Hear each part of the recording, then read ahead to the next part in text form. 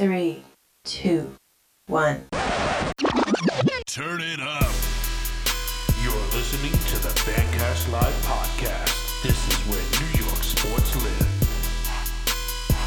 On 4th and 5, Jones steps up, takes off, he's in, touchdown! High fly ball into center field. This one is back at the wall, and it's gone! A new rookie single-season home run king as Pete Alonso moves past Aaron Judge and stands alone with 53 home runs in his rookie season. All right, what's up, guys, and welcome to the Fancast Live podcast. I'm your host, John Carlo. On today's show, I've got a special guest. His name is Mark. He's from Mets Fans United, and like myself, he's a suffering but passionate and loyal Mets fan.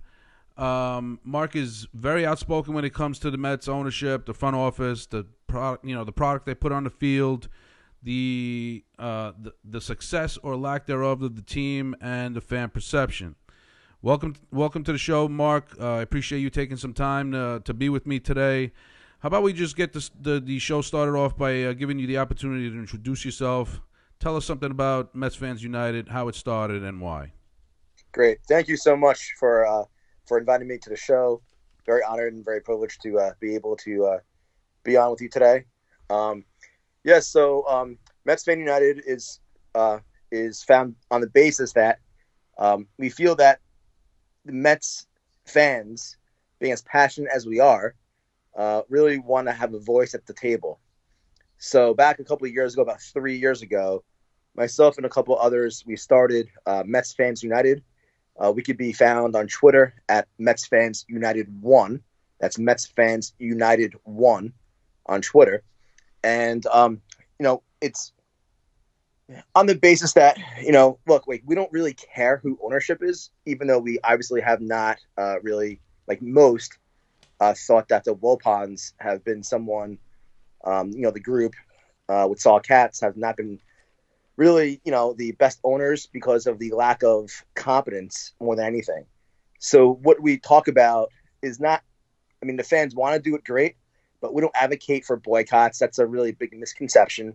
But it's more so for the fact of we want competence and we want a seat at the table to be able to voice our thoughts towards owners rather than just say, hey, we're not going to games, we're not going to watch. We're all big fans. We don't want to tell people how to be a fan or what to do. We just want to really have a seat at the table and represent really all Met fans and have Met fans voice their thoughts and concerns to us. Right. So, go ahead. I'm sorry. I thought you were done. Oh, and personally, we try and keep our personal, our personal opinions out of Mets Fans United to represent the whole. So my own personal Twitter page is No More Wilpons, NOMORE Wilpons on Twitter. And I don't know, maybe I'll keep it, in the next 5 years, maybe I won't. Not really sure what I'm going to do. I never thought that I'd actually live the day to see, No More Wilpons, actually, something that I created, the handle back in July of 2010. It's been something we never thought was ever going to happen, right? Right, exactly. Like most Met fans, right? Right. All right, so we know a lot about Fred Wilpon. Obviously, he purchased the 1% stake in the Mets back in 1980. In '86, he and Nelson Doubleday purchased the Mets from the Payson family. They won the World Series that year. I think they purchased a team for about $81 million then. Yeah. In 2002, the Wilpons bought out Nelson Doubleday for approximately $391 million. Then you had the Ponzi scheme that, the big scandal back in 2008 where the Wilpons were investors who had invested a significant amount of money with Bernie Madoff, which was lost, there was a lot of money lost in the Ponzi scheme. Yeah. It was believed that the Wilpons earned about $300 million in that Ponzi scheme. It was later revealed that the Wilpons utilized that Ponzi scheme to run the operations of the New York Mets. Yeah. Because pretty much, we all saw the Wilpons as not big spenders, but when they did have that money, they did throw some money at, back then it was Carlos Beltran, it was Legato. Yeah, exactly. So they did spend some kind of money, and now we know that at that time this was the money that they were using to make the purchases that they were making to operate the team and so on and so forth. And I believe, from what I understand, they also use that money to purchase the SNY network. Yeah. So it was a lot of things that really went well for the Wilpons when they had that money. But once they lost that money, it became a totally different thing. The Wilpons just didn't spend money. They were always in debt.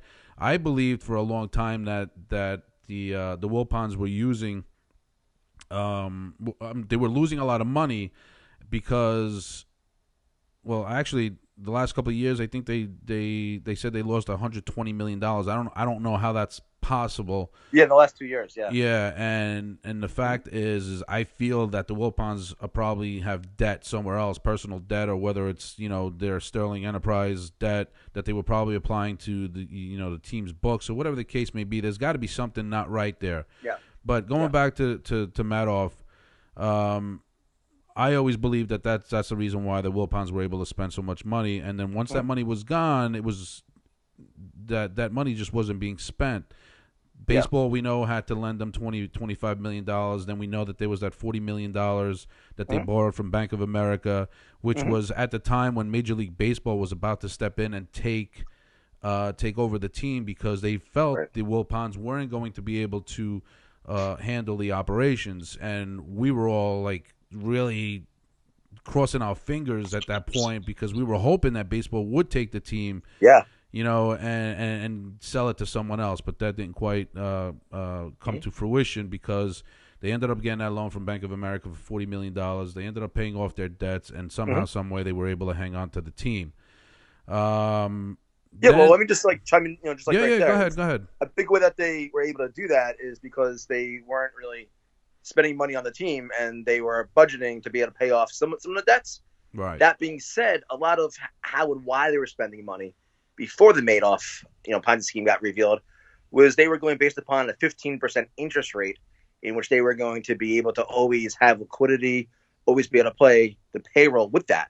Right. I mean, that's what they based the whole Bobby Bonilla, whole fiasco over was, we're going to be able to pay Bonilla, a 15% interest rate, given the 1.8 or whatever $1 million it is every July 1st, that makes, not only the Mets, but also the fan base look like complete morons until 2039. So, that's really how they were paying off the players, assuming that they were going to get that interest rate forever, since it was a guarantee because Bernie Madoff said so. Right. So that's really how they were doing that. Right. Yeah. And getting players like Legato and Yohan and Beltran and so forth. Right. Then in January of 2011, they started selling off portions of the team to to investors who were interested, and Steve Cohen just happened to be one of those investors who bought a 4% share of the team in 2011 or 2012, whenever it was. And then, from what I understand, he also bought an additional 4% later on. I'm not quite sure exactly when he did that, but he did. I think he has an 8% stake in the team. Then the news broke this week that Steve Cohen, who is a minority owner in the team, is looking to purchase a majority ownership of the team. From what we understand, it's going to be 80%. It might be less. It might be more. We're hoping it's a total 100%, but then you have to consider the other investors who have bought small stakes in the team. So, and this all came out this week because of the fact that there's been some feud in the family, within the family, with Saul Katz, and the fact that a lot of people in the family aren't comfortable with Jeff Wilpon eventually taking over the team when Papa Smurf, Fred Wilpon, is no longer going to be around. I mean, Fred Wilpon is 83 years old, and we're assuming that the 5 years that Steve Cohen is giving the Wilpons to hold on to the team after this is finalized is probably. I mean, he's going to be 88 years old at that time. I mean, he could or could not be here anymore, but. Right. I mean, this is an exciting time for us Mets fans because we've been, you and myself and many other Mets fans have been rooting for the Wilpons to sell the team because we just feel like this is a big market.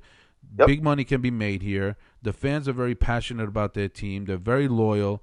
And just because the ownership says that they're loyal and they're passionate about the team, but the fact of the matter is you're not spending money to, and it's not evident that you're passionate and loyal and want to win. So, this is where we're at now as far as, team ownership is. And, there's a lot of excitement right now.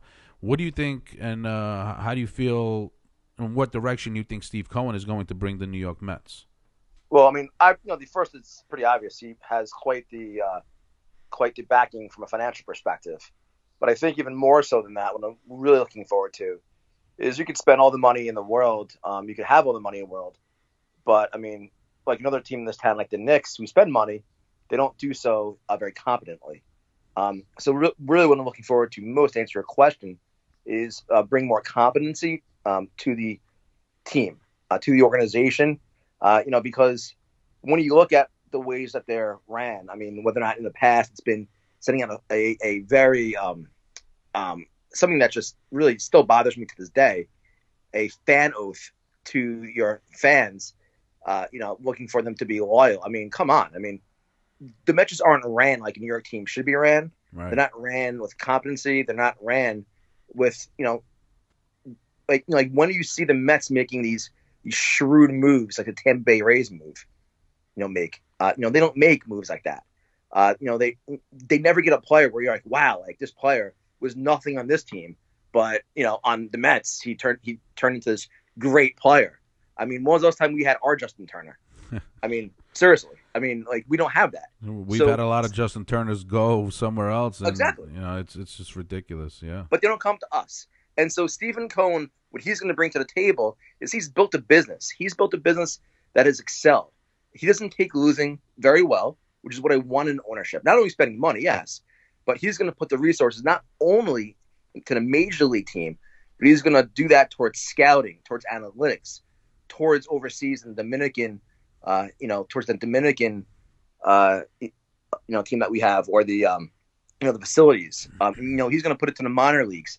He's going to put it all across the board. He's going to want the best to the best to work for him, to bring a championship back to Queens. And so that's what that's what I'm looking forward to, is the winning mentality.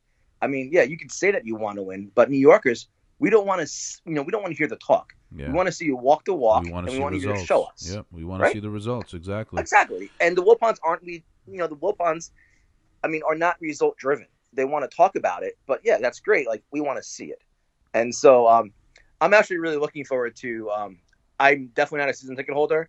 I haven't gone to nearly as many games that I used to go to, but I know that a lot of season ticket holders, they're used to going to a event in about January, another month and change from now, where they get invited by the Mets to ask questions to the ownership.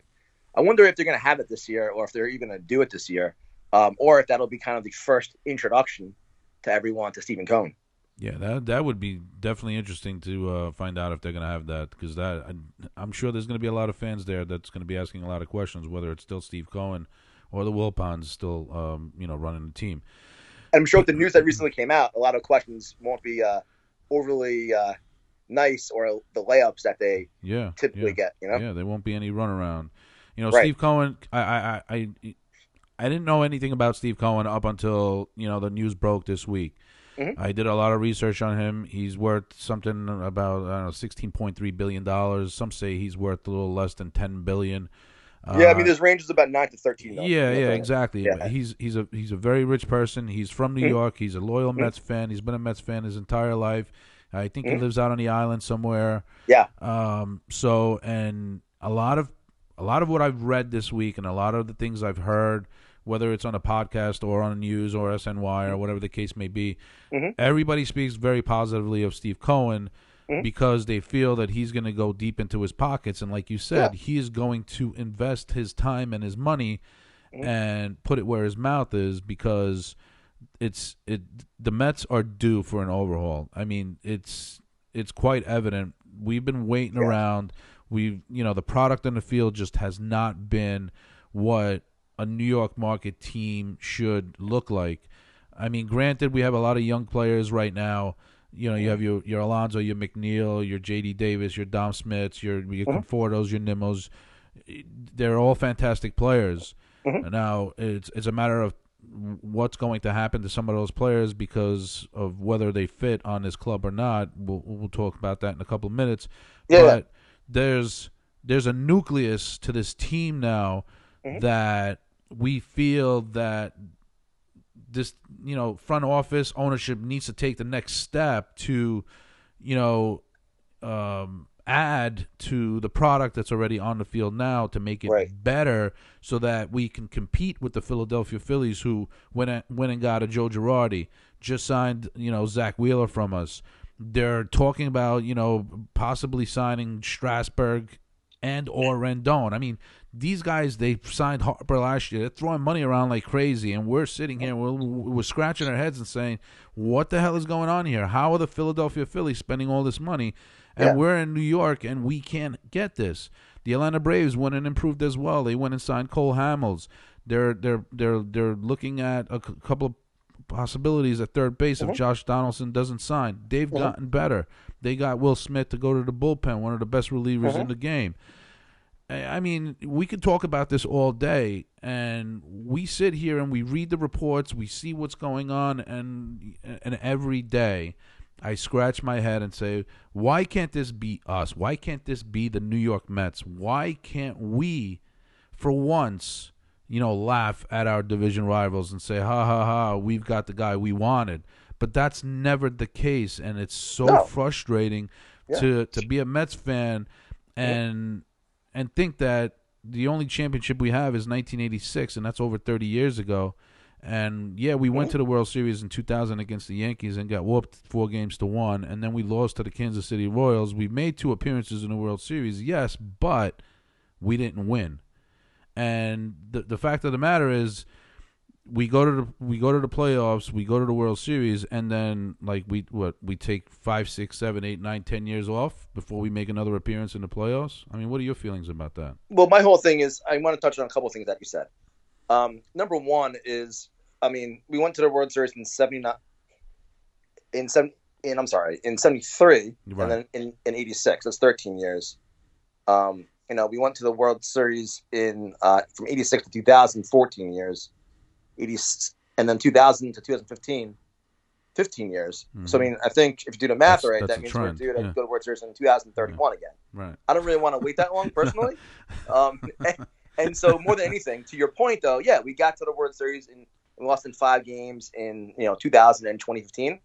But more so than what anyone, I think, really wants is, besides the championship, obviously, we want to have that time period where we have sustainability, right, where we have that time period where we walk into a season and we're like, okay, great, we're the Mets, we're going to be in first place, a team to be proud of. We haven't had that. I guess in 2006 and 2007, 2008, we might have been somewhat close to that. Mm-hmm. But that's kind of been a small glimpse of hope in really all the years. Right. And I think that a big part of why you're getting or an answer a question why we don't let other teams in our division and why we aren't getting the players is because, just like what came out this past week, the Mets are up to their eyeballs in debt.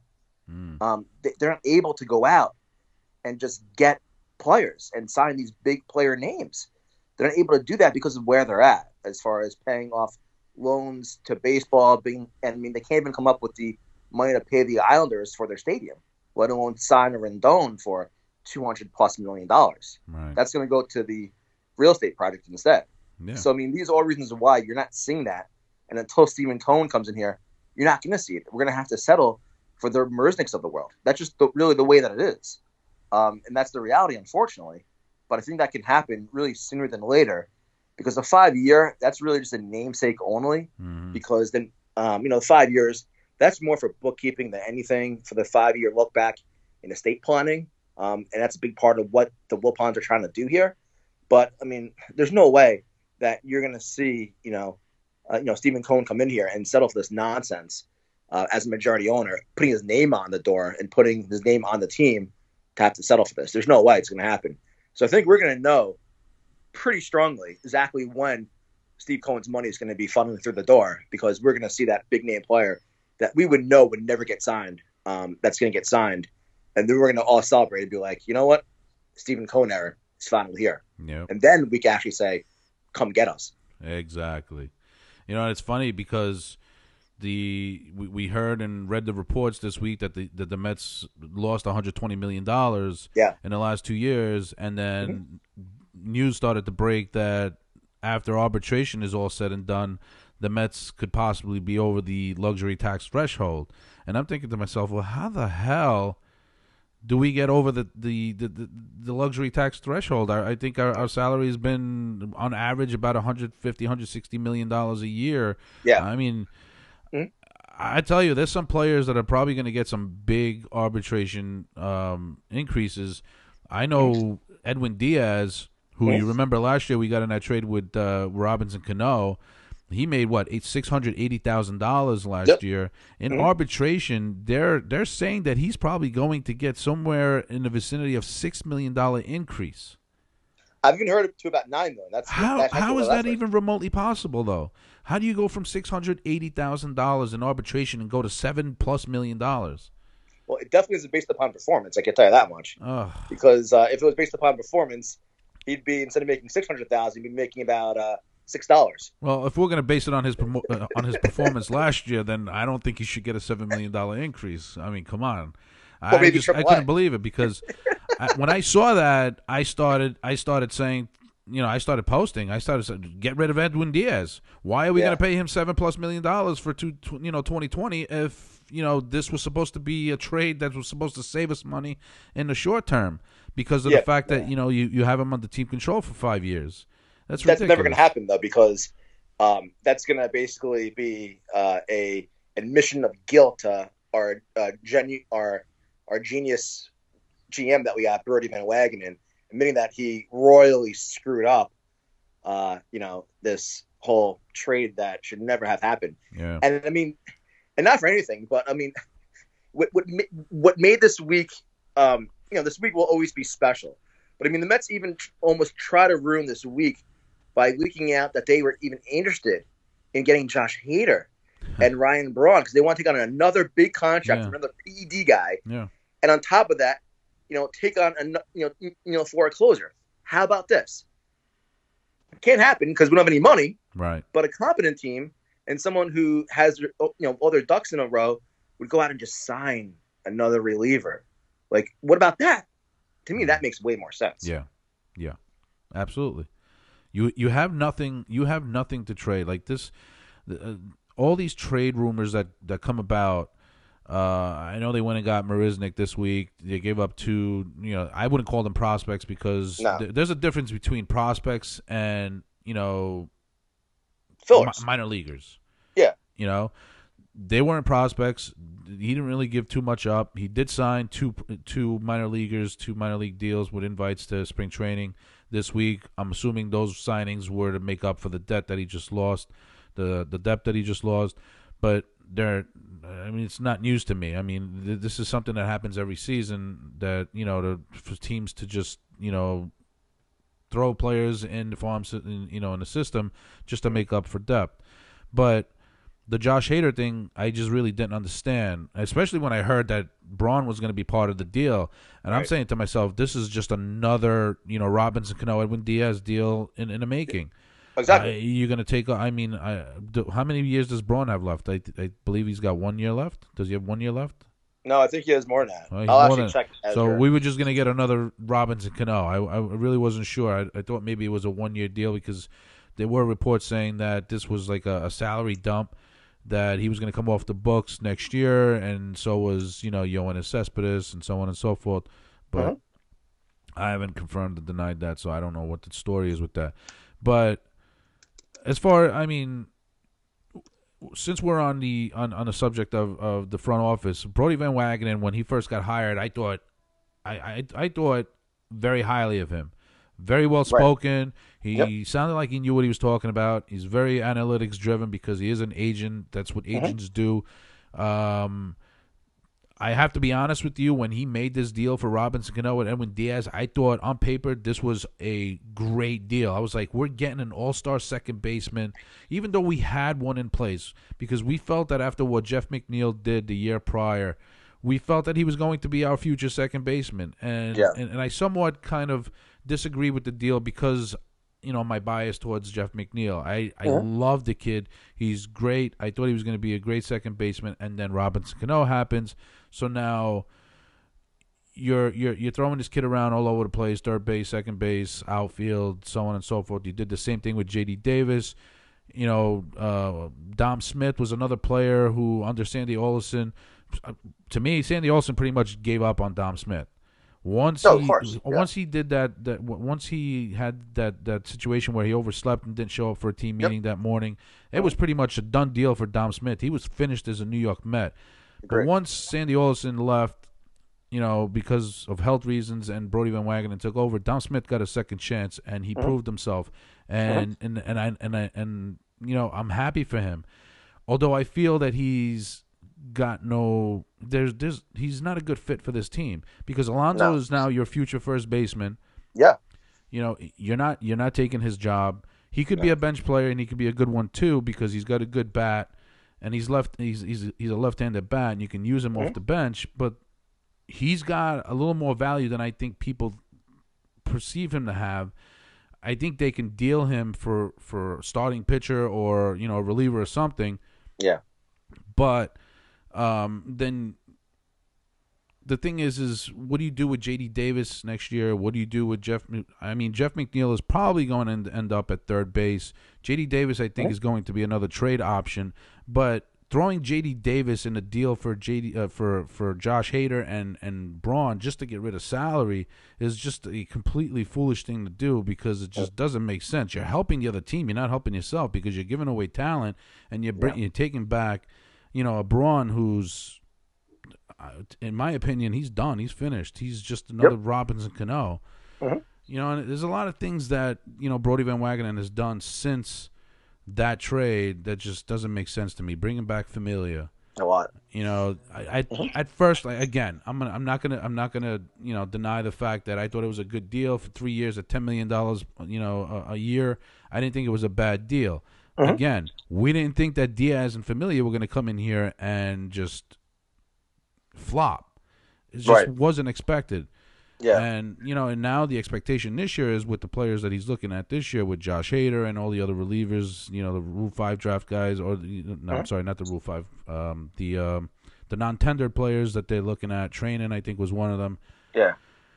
It's just like you want to create depth, yes, you want to improve, but what are you going to do with the players you already have? You can't do anything with them. A big part of it, though, is, I kind of felt the same way with you regarding Familia. And I'm going to go out on the record right now, and I haven't said this before, so I'm breaking my opinion on your show, is I think that Familia is going to actually turn around next year. Do I think he's going to be a stud reliever? I'm not saying that. I'm saying he's going to turn around, so he'll at least be serviceable. Right. It won't be a complete embarrassment. We can only hope. Right, because, to me, I think that Familia has much better stuff. And for one reason or another, I think that, we heard this from a lot of people. It's not an excuse. It's more of a fact about the ball which is different. So I'm looking for a rebound from both Familia and from Diaz. Again, not saying they're going to be, either one is going to be this all-star reliever, but I think they'll both be serviceable next year. That being said, just to kind of hit on the point that we were talking about before, Ryan Braun is signed for this year for $17 million coming up in 2020, and then in 2021, $15 million, and then he's a free agent. So we'll be taking on about $32 million over the next 2 years for Ryan Braun. I wasn't for the Cano deal or the Diaz deal, whatever you want to call it, because to me, the Mets always kick the can down the curb, and that's what the deal is all about. Right. It was all about just kicking salary down the curb because of where they were at as far as the leverage and where they're still at as far as leverage and debt goes. So I think that, we need to develop more depth, and we have some issues on our team that aren't getting addressed. To your point, J.D. Davis is a guy where, in the right deal, I would move him, but if it helps to benefit us, I'm not trading for salary relief. Right. I don't think Cohen's going to be the kind of guy who's going to take well towards that, because he wants the best of the best on his team, and he doesn't want to help others. He wants to help himself, and he wants to help his own organization. So I'm not sure if that's going to really happen ultimately. But yeah, I mean, Dominic Smith, totally agree with you. He has some trade value. I don't really know if we could get a impact difference maker bullpen guy, a middle inning guy for just Dominic Smith though. We'd probably have to package him with someone else to get really that difference maker. But certainly, like, we definitely need that. And yeah, I mean, Jeff McNeil, I mean, the guy has to play every day, play him at third base every day. I always it's synonymous with saying Jeff McNeil in third base, with Mickey Callaway not realizing that he ever played third base before when he made those comments saying he was a second baseman. Mm-hmm. That's just one of many examples of how our team is inept, or has been inept and incompetent in the past. So yeah, I mean, Minnie has to play every day. Alonso obviously has first base lockdown. There's not really a spot for Dominic Smith.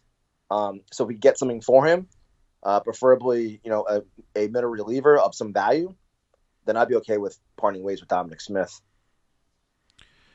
Yeah, and a lot of question marks going into the GM meetings. The winter meetings coming up tomorrow, starting tomorrow in San Diego. I mean, there's a lot of question marks with the Mets, especially when we talk about Brody Van Wagenen and what he's going to do to improve this ball club for 2020. Mm-hmm. But the thing is there's one particular player that no one speaks of. Yeah. He's still part of this team, and he's still got another year left on his contract. And he made an appearance, I think, on Instagram.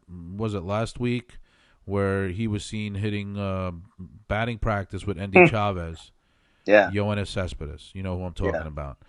Yeah, I thought you were going to say Jed Lowry. I was like, have you seen him lately? Instagram? Yeah, you made an appearance somewhere? Oh, my God. Out of the witness protection program? Quite possibly, because he's been rumored. He's been rumored in some trade talk too, and Yeah, I mean, he has so much value. I mean, after making those, I tell you, I mean, if when he came back last year and had he played well, even though he only got not even a month, if he would have at least hit, I don't think he ended the season with a hit. I don't think he had a hit. No, he didn't. He didn't, right?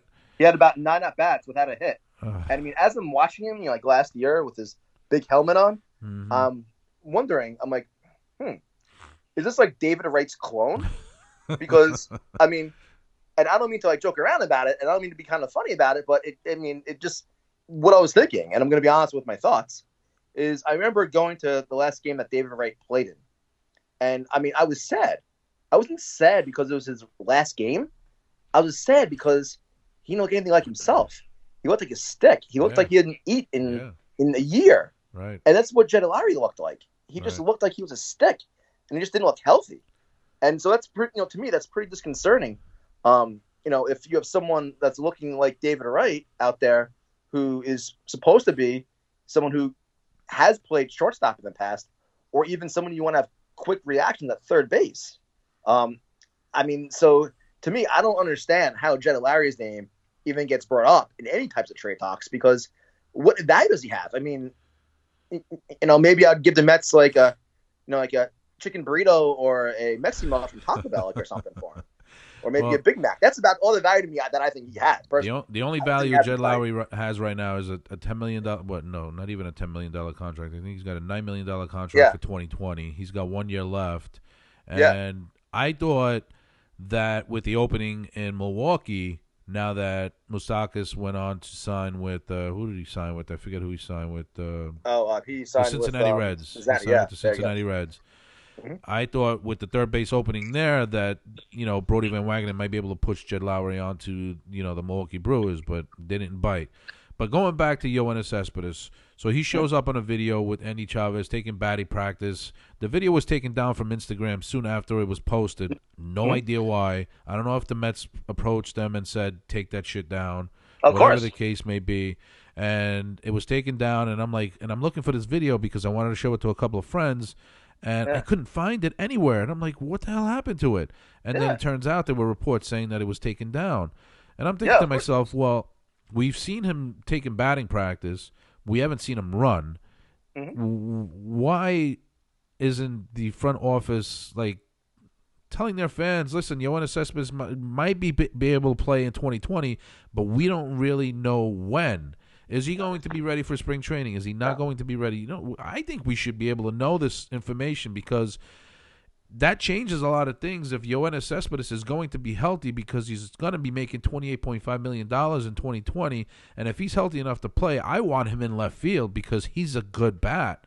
Not necessarily going to be the best defensive player because he probably can't run for crap, but I'd rather have him in left field than a J.D. Davis, a Dom Smith, or Jeff McNeil. Yeah. All right. Do you agree? I mean, yeah, like I agree, but I mean, the reason why it was taken down so quickly is two words for you: insurance fraud. Yeah. He has more value to the Mets if he doesn't play, simply because of the fact that the Mets don't have to pay him the insurance money. Right. That's the reason we're not going to see him this year. I mean, who's kidding who? Because if the Mets don't play him, they save all this money that can go towards paying down their debt instead of trying to actually win. That's the way the Mets are ran. The Mets are also ran because they're not going to communicate saying that he might play or he may not play. The Mets are incompetent because they don't know themselves if he could play. The Mets are incompetent that they let him fall into a ditch somewhere in his ranch or something, which I think doesn't make any sense either. It doesn't make any sense. It doesn't make any sense. But this is the nonsense and the crap you hear under the current regime as to why we're so excited to get another regime out here. Because Cespedes, in my opinion, is not going to play. He's never going to be ready for spring training. And the Mets wound that down right away because they don't want people to see that he can actually hit the ball. Because not for anything, if you're actually trying to win, which I'm not sure, like the Mets want to win, but they don't want to do whatever it takes to win. Based upon what we saw there, why can't Cespedes at least pinch hit? Right. And start the season that way on the bench? It's not going to happen. No. But I mean, I'd rather have his bench, and he, on the bench, he could jog to first base. I mean, the guy can't jog a little bit. I mean, he runs like he jogs anyway. So I mean, you can't count on anything from Cespedes this year. You just can't do it. If Cespedes plays, that's a bonus.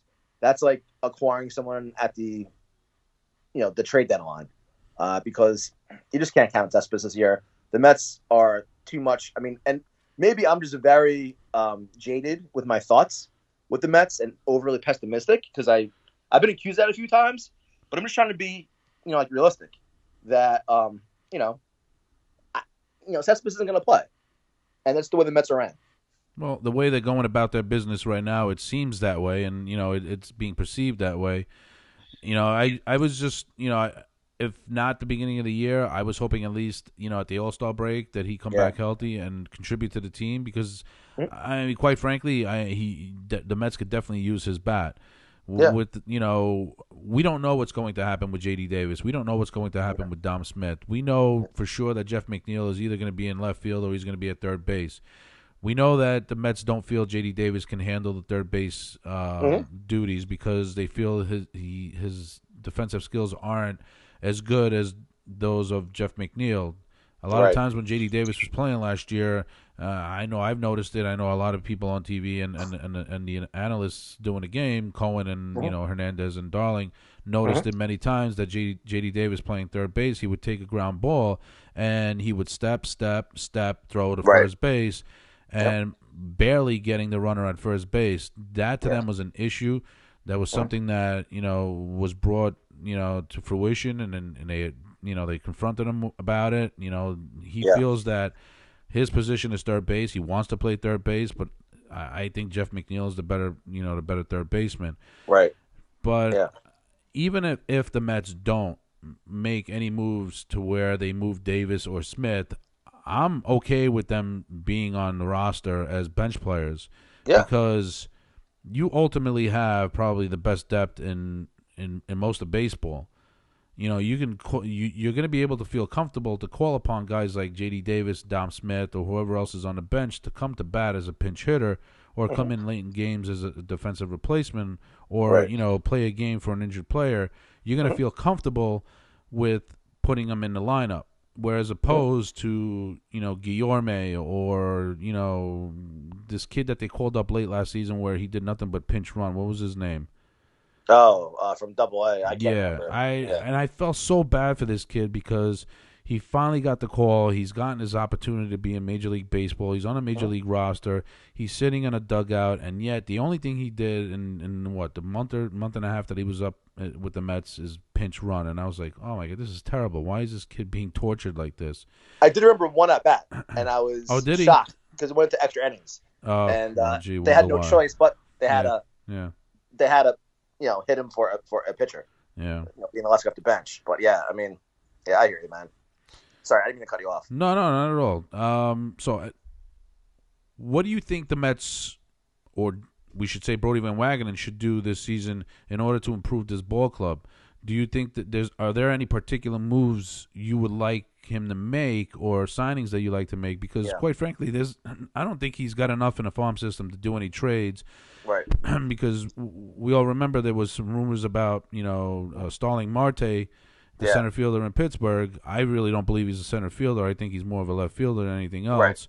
Yeah. But in order to make that deal, there was rumors that the Mets would have to deal a roster player. And we're not talking about roster player in the sense of J.D. Davis or Dom Smith. Mm-hmm. We were talking about a roster player like a Michael Conforto or Brandon Nimmo. Right. And that is the only thing that, Brodie Van Wagenen at this point has of any value to trade. So the Mets are going to have to suck it up. If they're going to improve this ball club, I feel that they're going to have to go and spend the money and sign a free agent, because at least you're spending money and you're not losing players. I mean, our farm system is already depleted as it is. The prospects, if you want to call them prospects, Jimenez, they're saying that he's supposed to be up in 2020, possibly 2021. I don't see that happening because you have Rosario at shortstop. Right. He's blocking him. He's a prospect that you can move, that you can add to a trade to get someone here. But again, how much value does Jimenez really have? Right. What are some of your thoughts, and what are some of the players you'd like the Mets to pursue? The first guy that I would pursue, because I think he's cheap, is, you mentioned it before, is Blake Treinen. I mean, we got to where we got last year, not necessarily because of our hitting. Could we have improved our hitting? Sure. First half of the year. But, I mean, it's well documented that the Mets have actually had the worst ninth inning pitching performance in the history of baseball. A history that goes back 100+ years. Mm-hmm. I mean, so to me, you have to start with the bullpen. I mean, you could talk all you want about, needing a center fielder, a backup catcher, which I still think we need a center fielder. I think, despite, signing like Merznick, Thomas Nito, to me, is just like another Kevin Plawecki. Mm-hmm. I mean, just hot garbage. That's not the answer. But at the same time, though, more than anything, baseball in 2020, 2019, 2018, it's all about bullpens. Because, yes, our starters don't go as long as they used to, even though we're a team that, compared to others, our starting pitchers go deeper in games because of the quality that we've had in our rotation the last couple of years. We have to beef up our bullpen. Some of these games that we blew last year, they were just so devastating. I mean, the game in L.A., a couple of games in Philadelphia. The game in Washington. The game in Washington, up, 8 runs, 9 runs, whatever it was? 6 runs. Yeah, it's like, runs. It's just, you can't lose games like that. And that right there is a difference in making the playoffs and not making the playoffs. And, you can't let the DeGrom outings go by the wasteboard where, we're blowing games because of our bullpen. Granted, a lot of them are also because we're not scoring any runs for whatever reason when DeGrom pitches. But we need to be able to secure the games that we should win. So Treinen would be atop my list.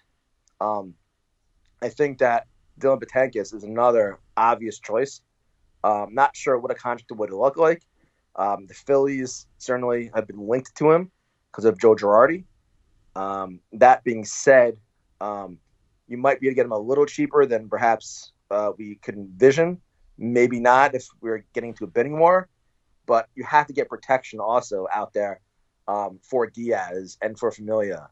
Justin Wilson, he pitched well last year, and I like Justin Wilson, especially from the left side. But I mean, he's a guy where he's even though he can pitch well versus righties, he's a guy that I really want to have for the matchups versus lefty deep in the game. For guys like a Bryce Harper and whatnot, and a Freddie Freeman.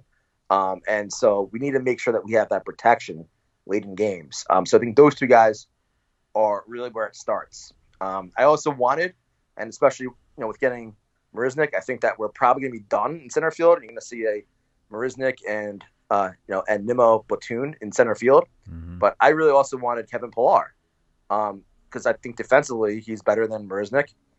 He has some postseason experience like Marisnick does. And I just think it's someone that we didn't have to, despite not giving up very much for Marisnick, don't think we didn't have to give anything for Pillar. And I think that Pillar is also a better hitter. Yeah. So I think those are three guys like right away that really come to mind.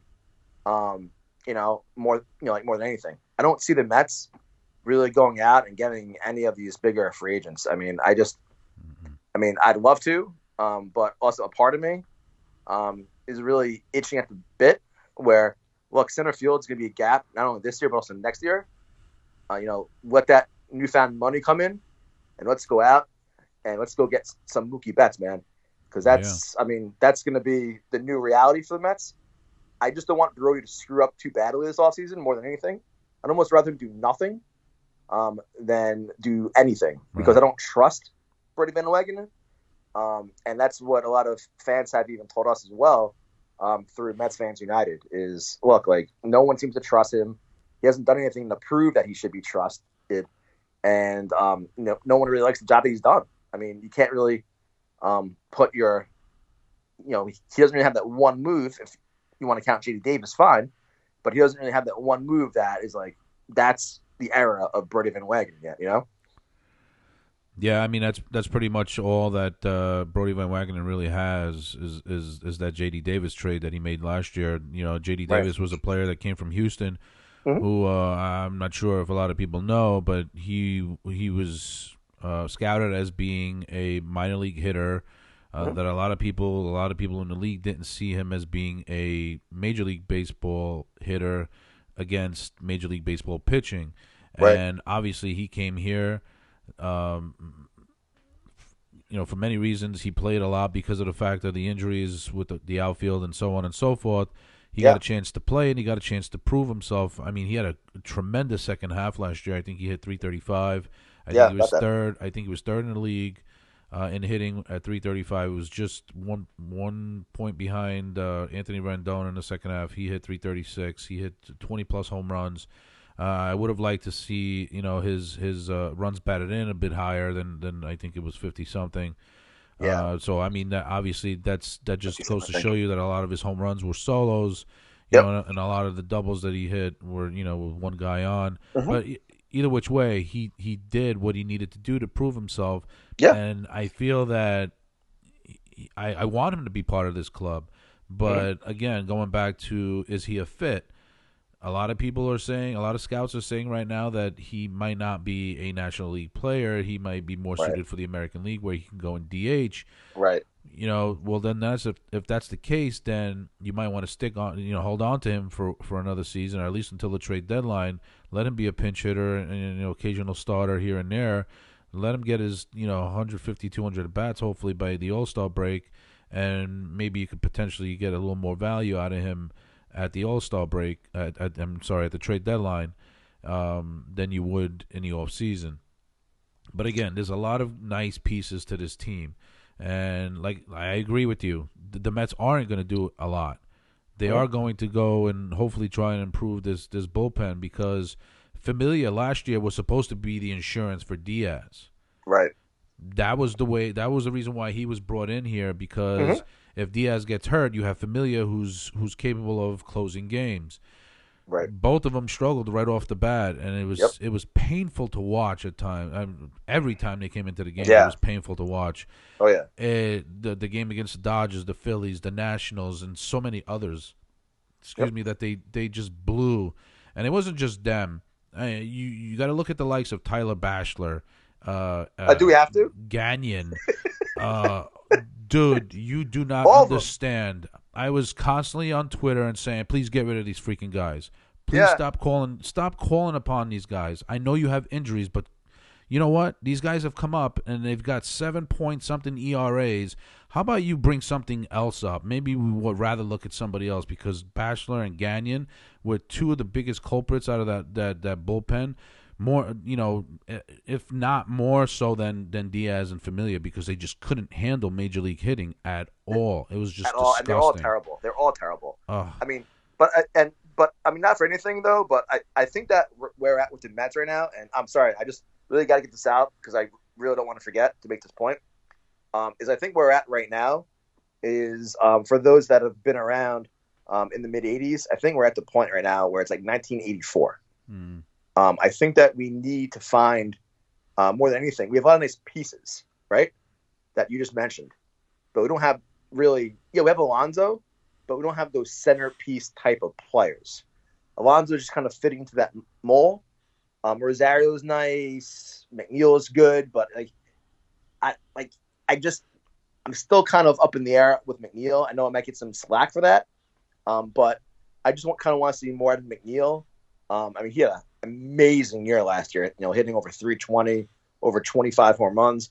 I mean, the dude is performed amazing. That's gonna be a tough year to do again as well as Alonso, but we need to get the Carter and the Hernandez type pieces, especially behind the dish. We have to get those centerpiece type of players, and that's really what I think this team is missing. We're a bunch of nice pieces, and the nice pieces, they fit into the sum nicely, but we don't have that Piazza piece, that piece that really puts us over the top. Right. Alonso's great, but there's something missing from this team. Where home runs, yeah, they're not what they used to be. Sure, getting to 50 is still a huge accomplishment, and not trying to at all diminish the year that Alonso had, because it was an awesome year. But the year that we get like the 330, 35, 40 home run hitter, that really drives fear in the other bullpen's game plan.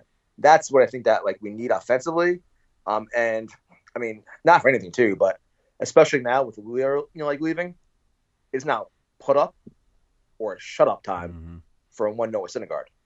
If he wants to get paid, and he's going to be getting paid, he's going to be getting paid in arbitration. What you were saying before, somewhere in the range of 12 to 13 million, which for Syndergaard, that's given his year was subpar, and that might be kind of best.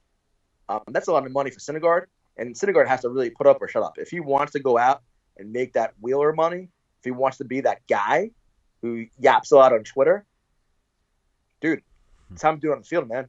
Yep, I agree. What's your thoughts on that? Yeah, I totally agree about Syndergaard, and I agree with you with not having that centerpiece player that that most championship teams have. I mean, let's look at the championship teams of the 90s of the Yankees when they had Bernie Williams and Posada and Pettit and all. I mean, that was a team that had a lot of chemistry. And that's the one thing that the Mets have lacked for so many years is team chemistry. Yep. And for some reason, regardless of who is the general manager and leading this ball club and building this ball club, they have never been capable of putting together a team that gels together. Right. It's a team. It's always been a team where let's wait and see. Let's wait and see. We're tired of waiting. I don't want to wait and see anymore. I want results on the field. I want a product on the field that I can be proud of. I want to be able to take my kids to the ball game. I don't go to the games because there's nothing there to go see. Like you said before, I used to get the 14 game package every year. I stopped doing that because you know what am I throwing my money away for? Most of the time I was giving those tickets away. Yeah. And I was like, I don't want to go to the game. I don't want to go look at this. I'll watch it if anything. I'll just watch it on TV. But that's the thing with the New York Mets. But now, again, we have the nucleus. We have what is the beginning of something great. Yep. And 2020 is right around the corner. And yet we don't have that centerpiece that you just mentioned. We're not going to get it. I was hoping that centerpiece was going to be a healthy Yoenis Cespedes, but that's obviously not going to happen. Right. I still think that the Mets still need that one big bat in the lineup to make this, to protect Alonso. Mm-hmm. McNeil had a tremendous year in the first half. He was hitting over 330. In the second half, his average dipped a bit because he was hitting for more power. Which player would I rather see? Do I want to see the 330 McNeil? Do I want to see the 300 McNeil with the 20-something home runs? I'm not really quite sure exactly which one I want to see. Mm-hmm. I'm curious to see which player is going to show up for 2020 because that was a trend that changed after the All-Star break with McNeil. Yeah. So that was kind of strange to me because I was like, well, this kid hit 6 home runs in the first half of the season. He's got 20 in the second half. What's going on here? How did that happen? J.D. Davis, too. I mean, he had a pretty decent first half, and then the second half he exploded. He hit 370 in the second half of the season. Mm-hmm. Like, where did that come from? Well, I can tell you a little bit about J.D. Davis. J.D. Davis happened because a lot of Met fans, like myself, we were screaming in the first half for J.D. Davis to get more at-bats. Right. And rightfully so. Right. And I think with anything that – I'm sorry. I had another call come in. I wasn't sure if I got that on the camera. But, like with J.D. Davis, he was getting more regular at-bats. And, I mean, if you want guys to develop, you need guys like that to develop, which is what you were saying before, is I don't think that he should be getting 150 at-bats or 200 at-bats before the trade deadline. He has to play. He's going to be here, and he's going to be on our team. The guy has to play because we got to see what he's capable of doing. Because you know what? Maybe he is that centerpiece player. I mean, do we know that he's not? I mean, I'm not 100% positive that he's not. I mean, he had in limited at bats last year. He put up some pretty good power numbers. Yeah. He did it 326, like you said, And so I think that I want to see more J.D. Davis. I don't want to see him sitting on the bench at all. With 150, 200 at bats. That guy has to play. So maybe he is already here and we don't know it. Do I think it's J.D. Davis? Probably not, but I'm not sure about that. And I don't think that we have much else to lose this year because, unfortunately, I think this year is more of a, unfortunately, and I hate to say it in December now, but kind of a wasteful year because I think that's going to be a completely different team when we go in and bring more guys in next offseason. So I think that this year is all about seeing what we got. Unfortunately, that means another wasted year for Jacob deGrom because he's not going to get any younger. And I think that's a major problem that we have. Right. We have an ace, and we have a short window with deGrom after, especially this year, and he's going to be making a lot of money, and rightfully so. But we have to get guys on his team that can be that centerpiece. And I think another big point is what you were saying before. What the difference between obviously the championship players is obviously stark, but besides that, what all championship teams seem to have is they have that prototypical leadoff guy, that prototypical number 2 guy, that 3 guy, 4 guy. One guy in the team chemistry, it develops and it comes from is compliments. Is the leadoff guy comes up, it compliments, they kind of get the table started. Kind of like that Lance Johnson of the world from a name from the past. Right. And the number 2 hitter, they play off the leadoff hitter and there's chemistry that's built that way. And each part of the lineup, each guy is strategically put in the lineup somewhere in the order because they strategically complement one another. The Mets don't have that. They just kind of throw, players around, whether or not it's in a 2-hole or 4-hole or 5-hole. I mean, you saw that even last year with Alonso. He hits second, he hits third, he hits fourth. Put him somewhere and leave him there. Yeah, exactly. And even with Michael Conforto, it's the same thing. Like with Conforto. And I mean, to me, Conforto seems to be kind of that guy on the Mets, and at least people I speak to with, and I'd be kind of interested to know what you would hear or what you feel. But a lot of Met fans I speak to, they're kind of divided on Michael Conforto.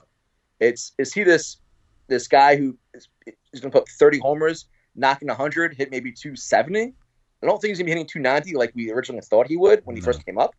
Or is he that Kevin McReynolds kind of player who is quiet, not really a leader, he has a strong arm, but yeah, he's going to hit 260, 22 and maybe 75, 80. Who is this Michael Conforto? Because it's getting kind of time where we don't really know who Michael Conforto is, given the injuries that he's had in the past with his shoulder. What is your thoughts on Michael Conforto?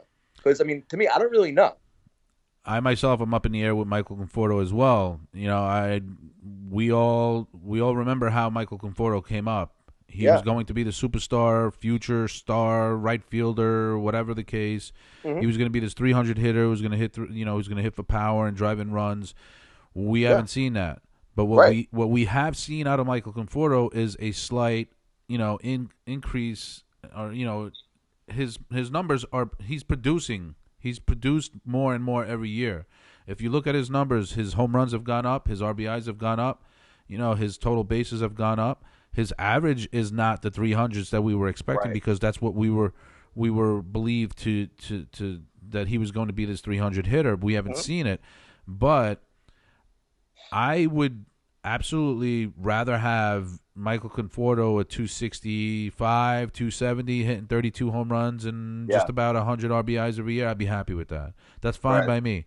That would be Michael Conforto for me. I don't see Michael Conforto as a 40 home run, 120 RBI guy. I just don't see it. Right. As far as leadership is concerned, I hear different things about Michael Conforto. There's people that say that he is a leader in the clubhouse. That he does express his feelings to his team when it needs to be done. Some people say he's very quiet and very to himself. I don't know who to believe, but that's the Michael Conforto I've come to expect now because it's forget the player that they made you think he was going to be. He's the player of what you see now. But the good thing about Michael Conforto is the fact that his numbers have been going up. Slightly. I'm not saying that they've gone out of control where he went from 10 home runs to 30. I mean his home run production has gone up. His RBI production has gone up.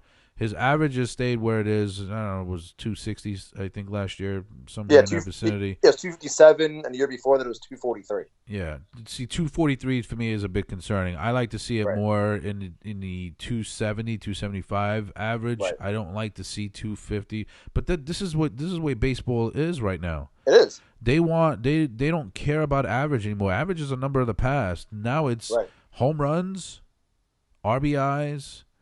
WAR, and all these crazy numbers that they come up with these days. Yeah. It's not about batting average anymore. Batting average is a thing of the past. So that's why it's more about on base percentage, actually. Yeah, and even his on base percentage. Last year was 363. Year before there was 350, and in 2017, which was his All-Star year, 384. Right. Now, if we're going to get that 384 on base percentage version of Michael Conforto, then I could live with that. I mean, that's when he actually hit. Right. 279. And to your point, that's really like where I see him really being, not the type of hitter that we've seen in the last 2 years. And I mean, he hit 27 homers, knocked in 68 RBIs, and we've seen a big increase from the 68 RBIs, where he hit 82 RBIs and 92 RBIs the last 2 years. Right. And we've seen a slight uptick in his homers from 27 and his also year to 28 and now to 33. Yeah. And that was a career, that's a career year in home runs for him. Yeah, absolutely. So I mean that's a Conforto you're gonna have. I mean I don't see Conforto being anything more than that. Do we wish that he would have been that superstar player that we had envisioned him being? You're not gonna get that. It's just not going to happen. But is he a player that belongs here? Absolutely. I think Michael Conforto is definitely a guy that needs to be here. He's a good player. He's a good right fielder. He can also play the other two positions in the outfield. And, you can't go wrong with them. And well, let me tell you, he's also really streaky, though, too.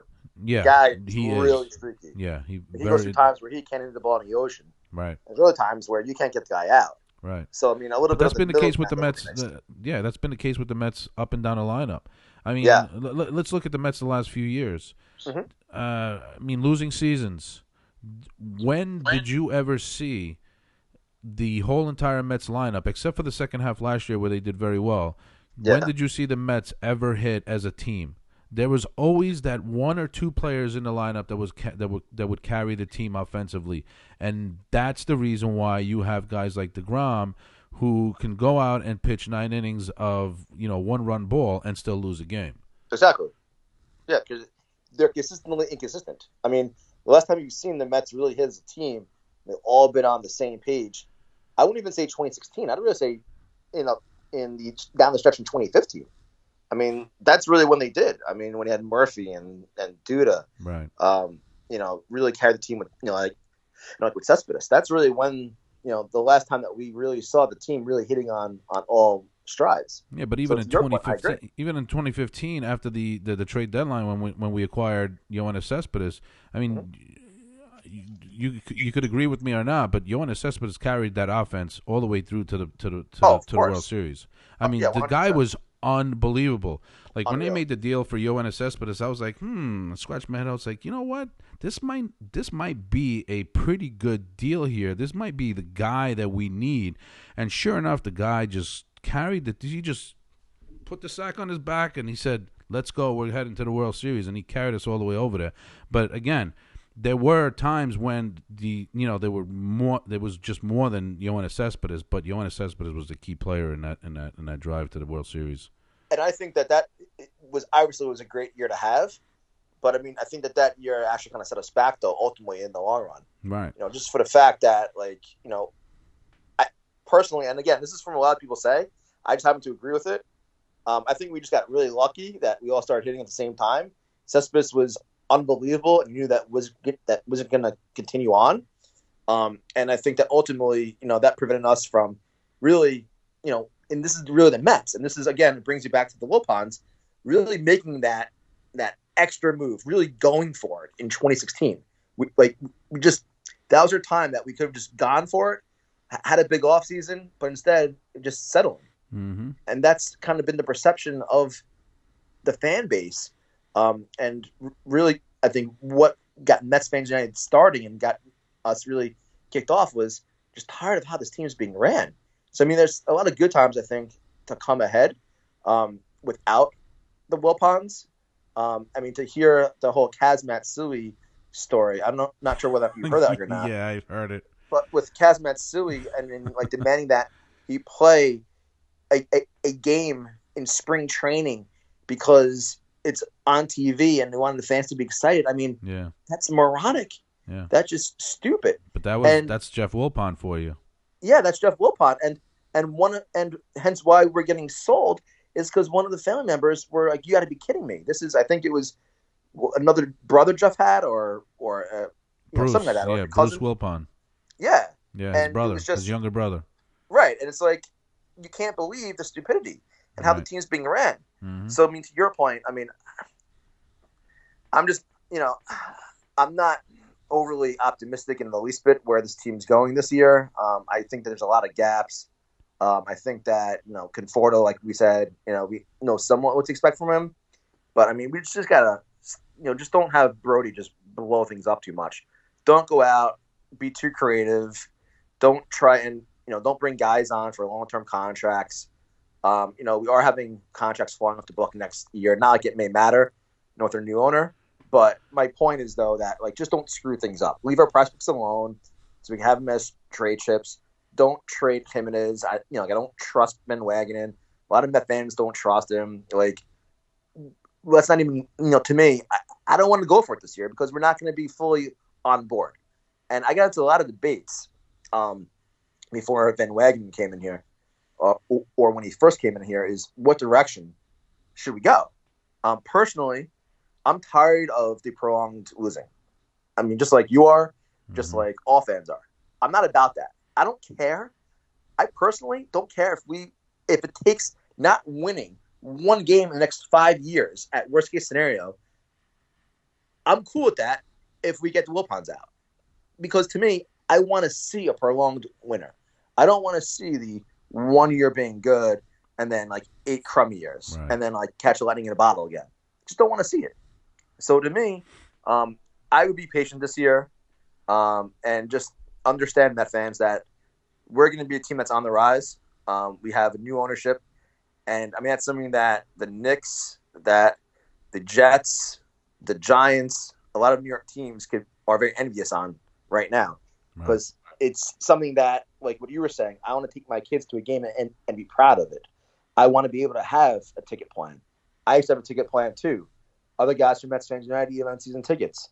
All got rid of them because of the direction of the Mets. We want to be able to go out and be able to spend money on the team as fans and see that being reciprocated back from ownership. Right. So to me, I think that there's a lot of great times ahead for the Mets. Just probably not this year. Right. No, I totally agree. But again, we might hit that lightning in a bottle this year. I pretty much the way I look at it is the team is pretty much set for next season.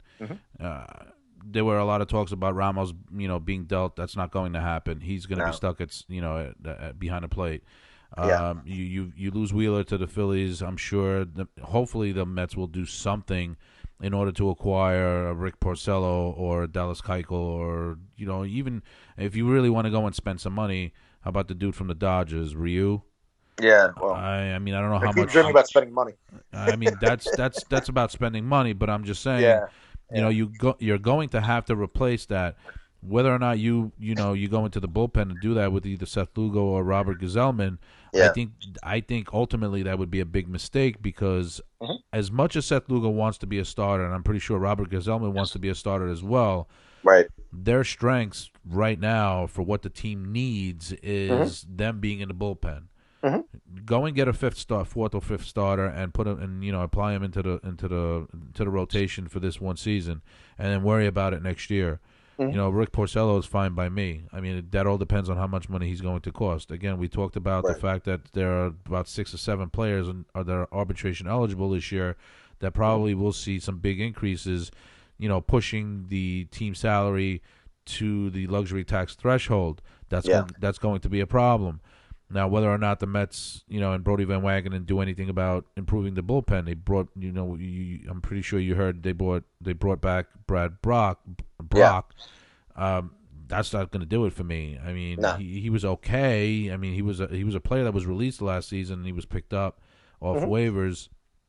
He gets a 1-year deal. No, actually, he's got a 1-year deal, and then he's got a player. I'm surprised they gave him a player option and not a team option for 2021.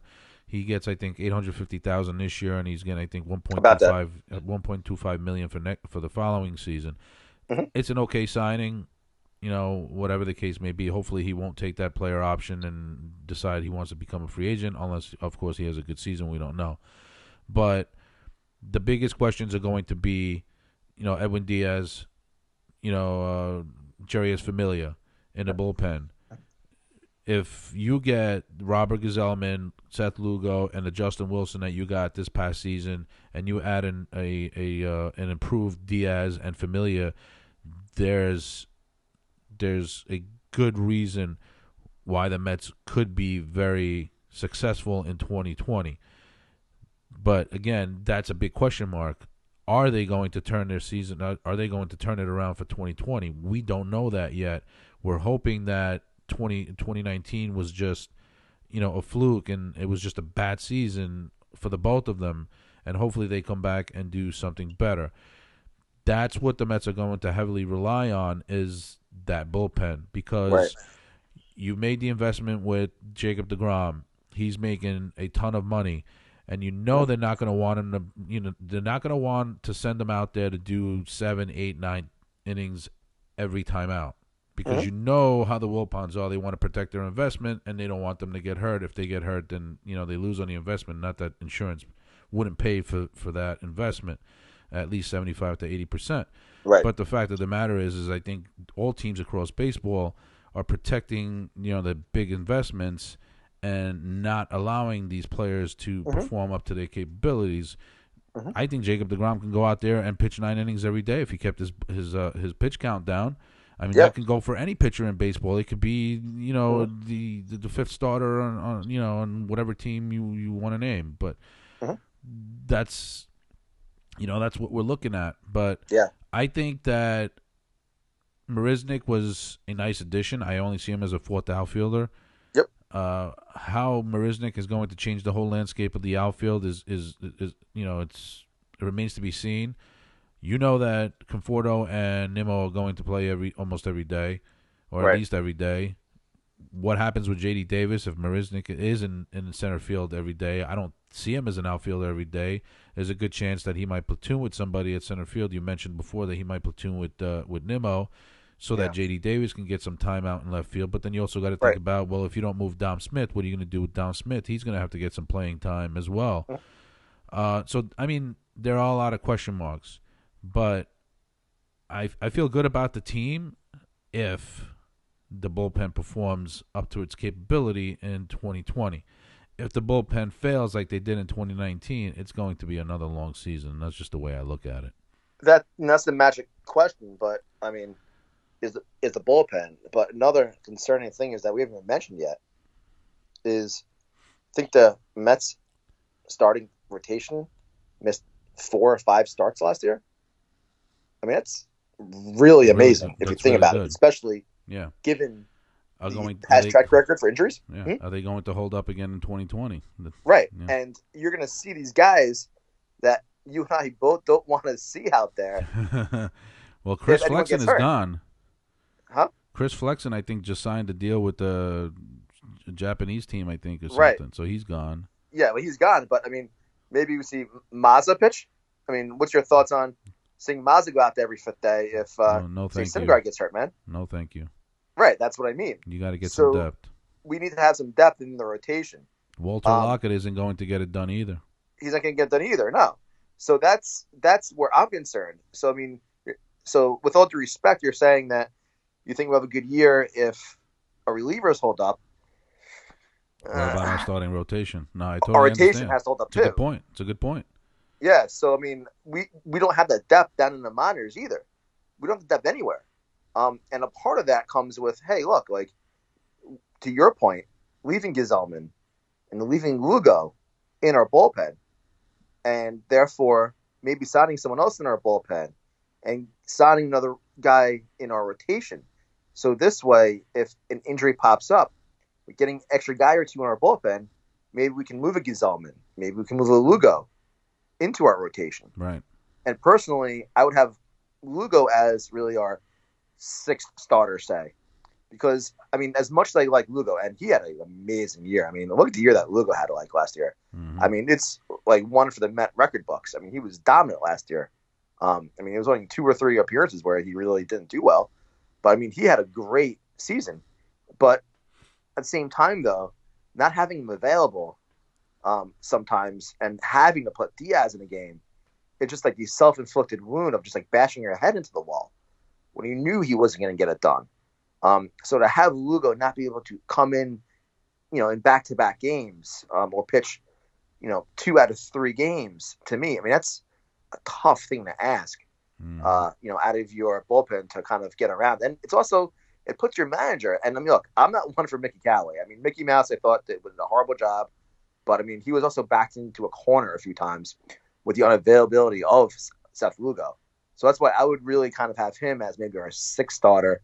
And I'd really be going after more than anything, bullpen, and more bullpen. And I think also you don't have to spend to the same degree, I think, on bullpen guys as you do on starting rotation guys. I'm not talking about the upper echelon relievers or the upper echelon starting pitchers. I'm talking about the back end rotation guys. Like a 6th, 7th inning guy in a bullpen. You could probably get a little cheaper than you can for like a 4 starter, say. So I think that kind of fits into where we're at, in where I believe we're at about the projection is about $175 million payroll, with about $13 to $18 million to work with, this offseason minus whatever Marisnik got, or what he's going to make this year, which I don't think is much. So I think that we need to be very judicious on where we're spending the money, specifically be able to do that in a bullpen more than anything. I completely agree. Definitely bullpen, and more bullpen. The more depth you have, the better the chance of using, a Gizelman or a Lugo in the starting rotation in case of injury. I totally agree. It's a good point.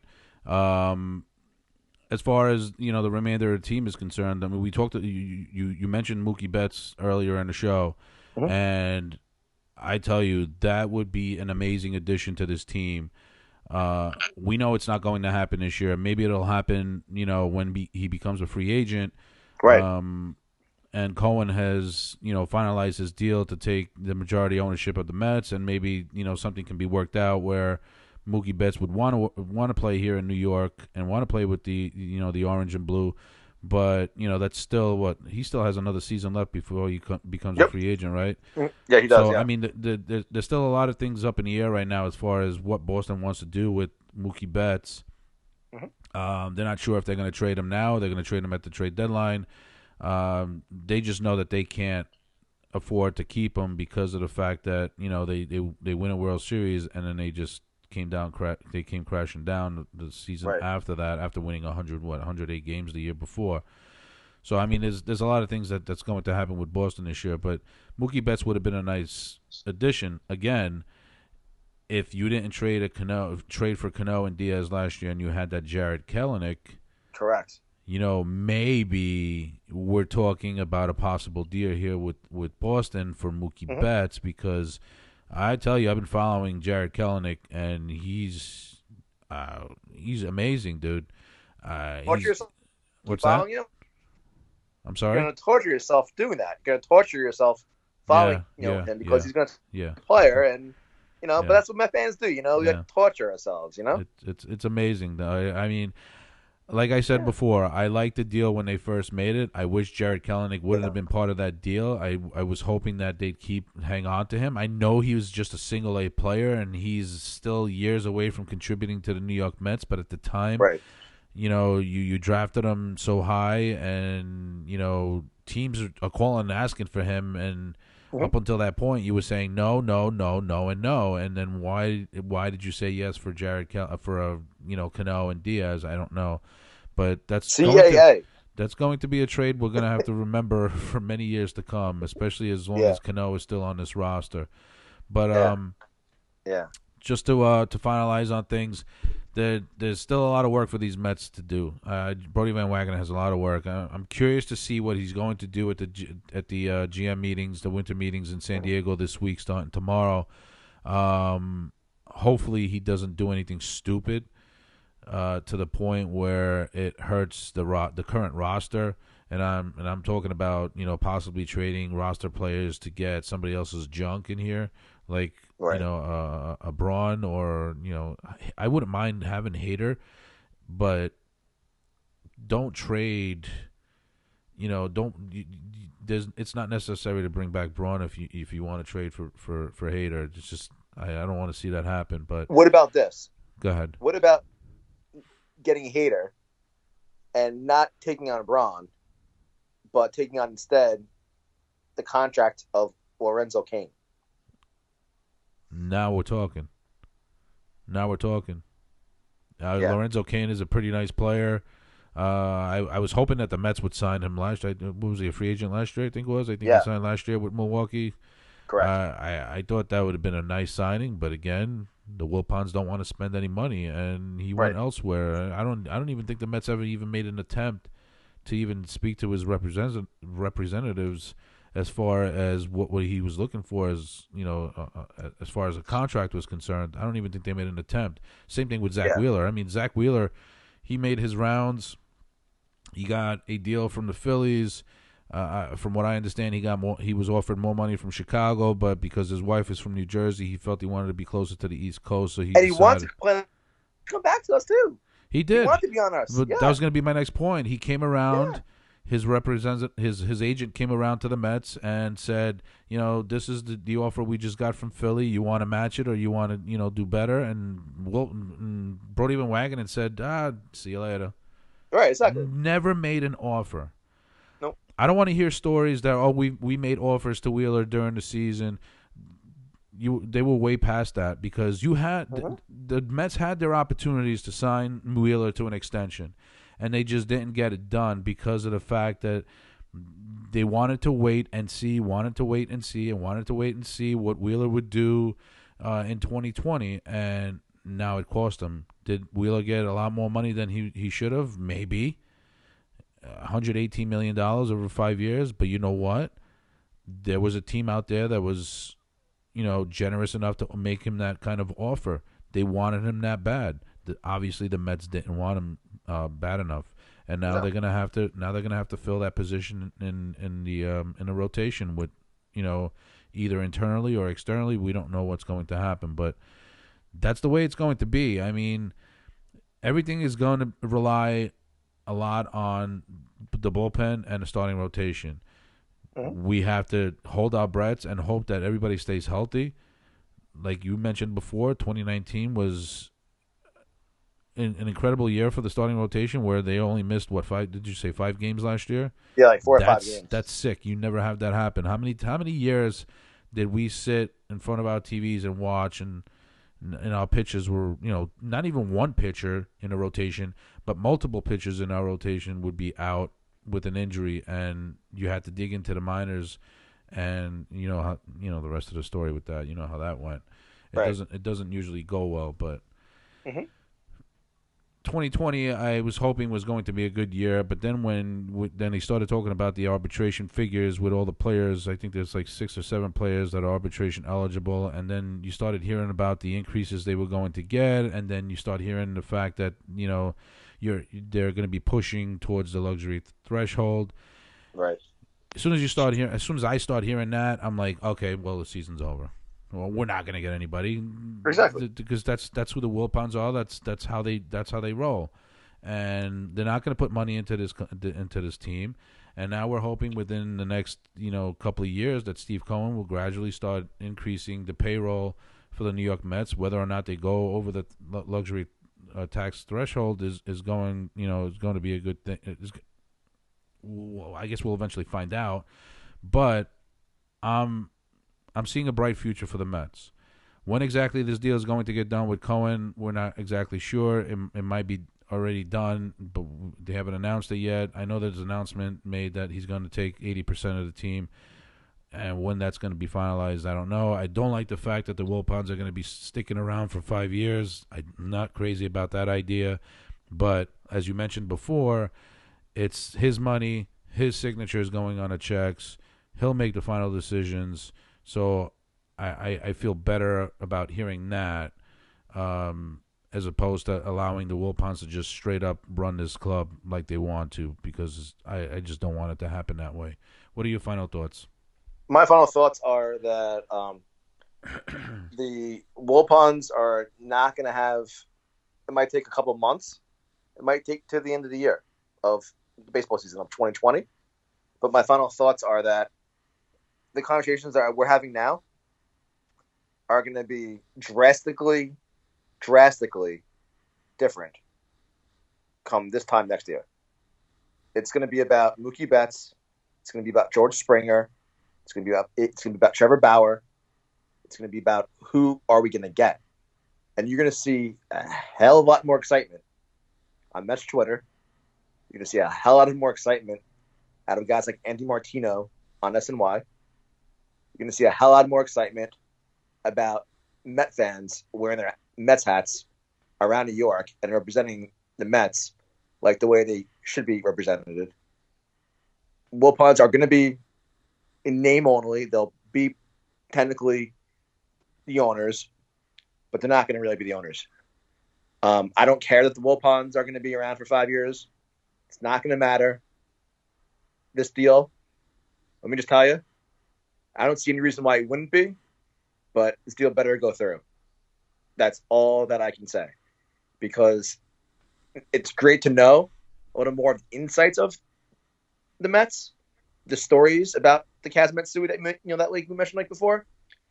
Some of the other things that have come out this past week inside of the Mets have been very telling as far as the disagreements amongst the families and just the inclination that they want to sell the team have been such a refreshing scent of just something very refreshing that I think is bigger and better than anyone that we can sign this year. The best move that we are going to make this year is going to be no more Wilpons. And that's my final thought. Awesome. Mark, I want to thank you for coming on the show with me today. I know we went a little over an hour like I had promised. I had said about an hour. We're going close to an hour and a half now. But I want to thank you for coming on and sharing your thoughts and your opinions about the New York Mets, the Wilpons, the front office, the player personnel, and so on and so forth. This was a lot of fun. I hope we can do this again. Maybe next time your buddy can come on with us. That would be great. So until the next time, man, I'll catch up with you on Twitter. And hopefully this deal with with Steve Cohen gets done real quick so that we can start talking about how much money we're going to spend next year instead of not signing any players at all. It's been an absolute pleasure. Man. You too. It's been a real pleasure. Thanks so All much for your right, time. thank you. Have Have a good one. Take care, Mark. You too. Bye.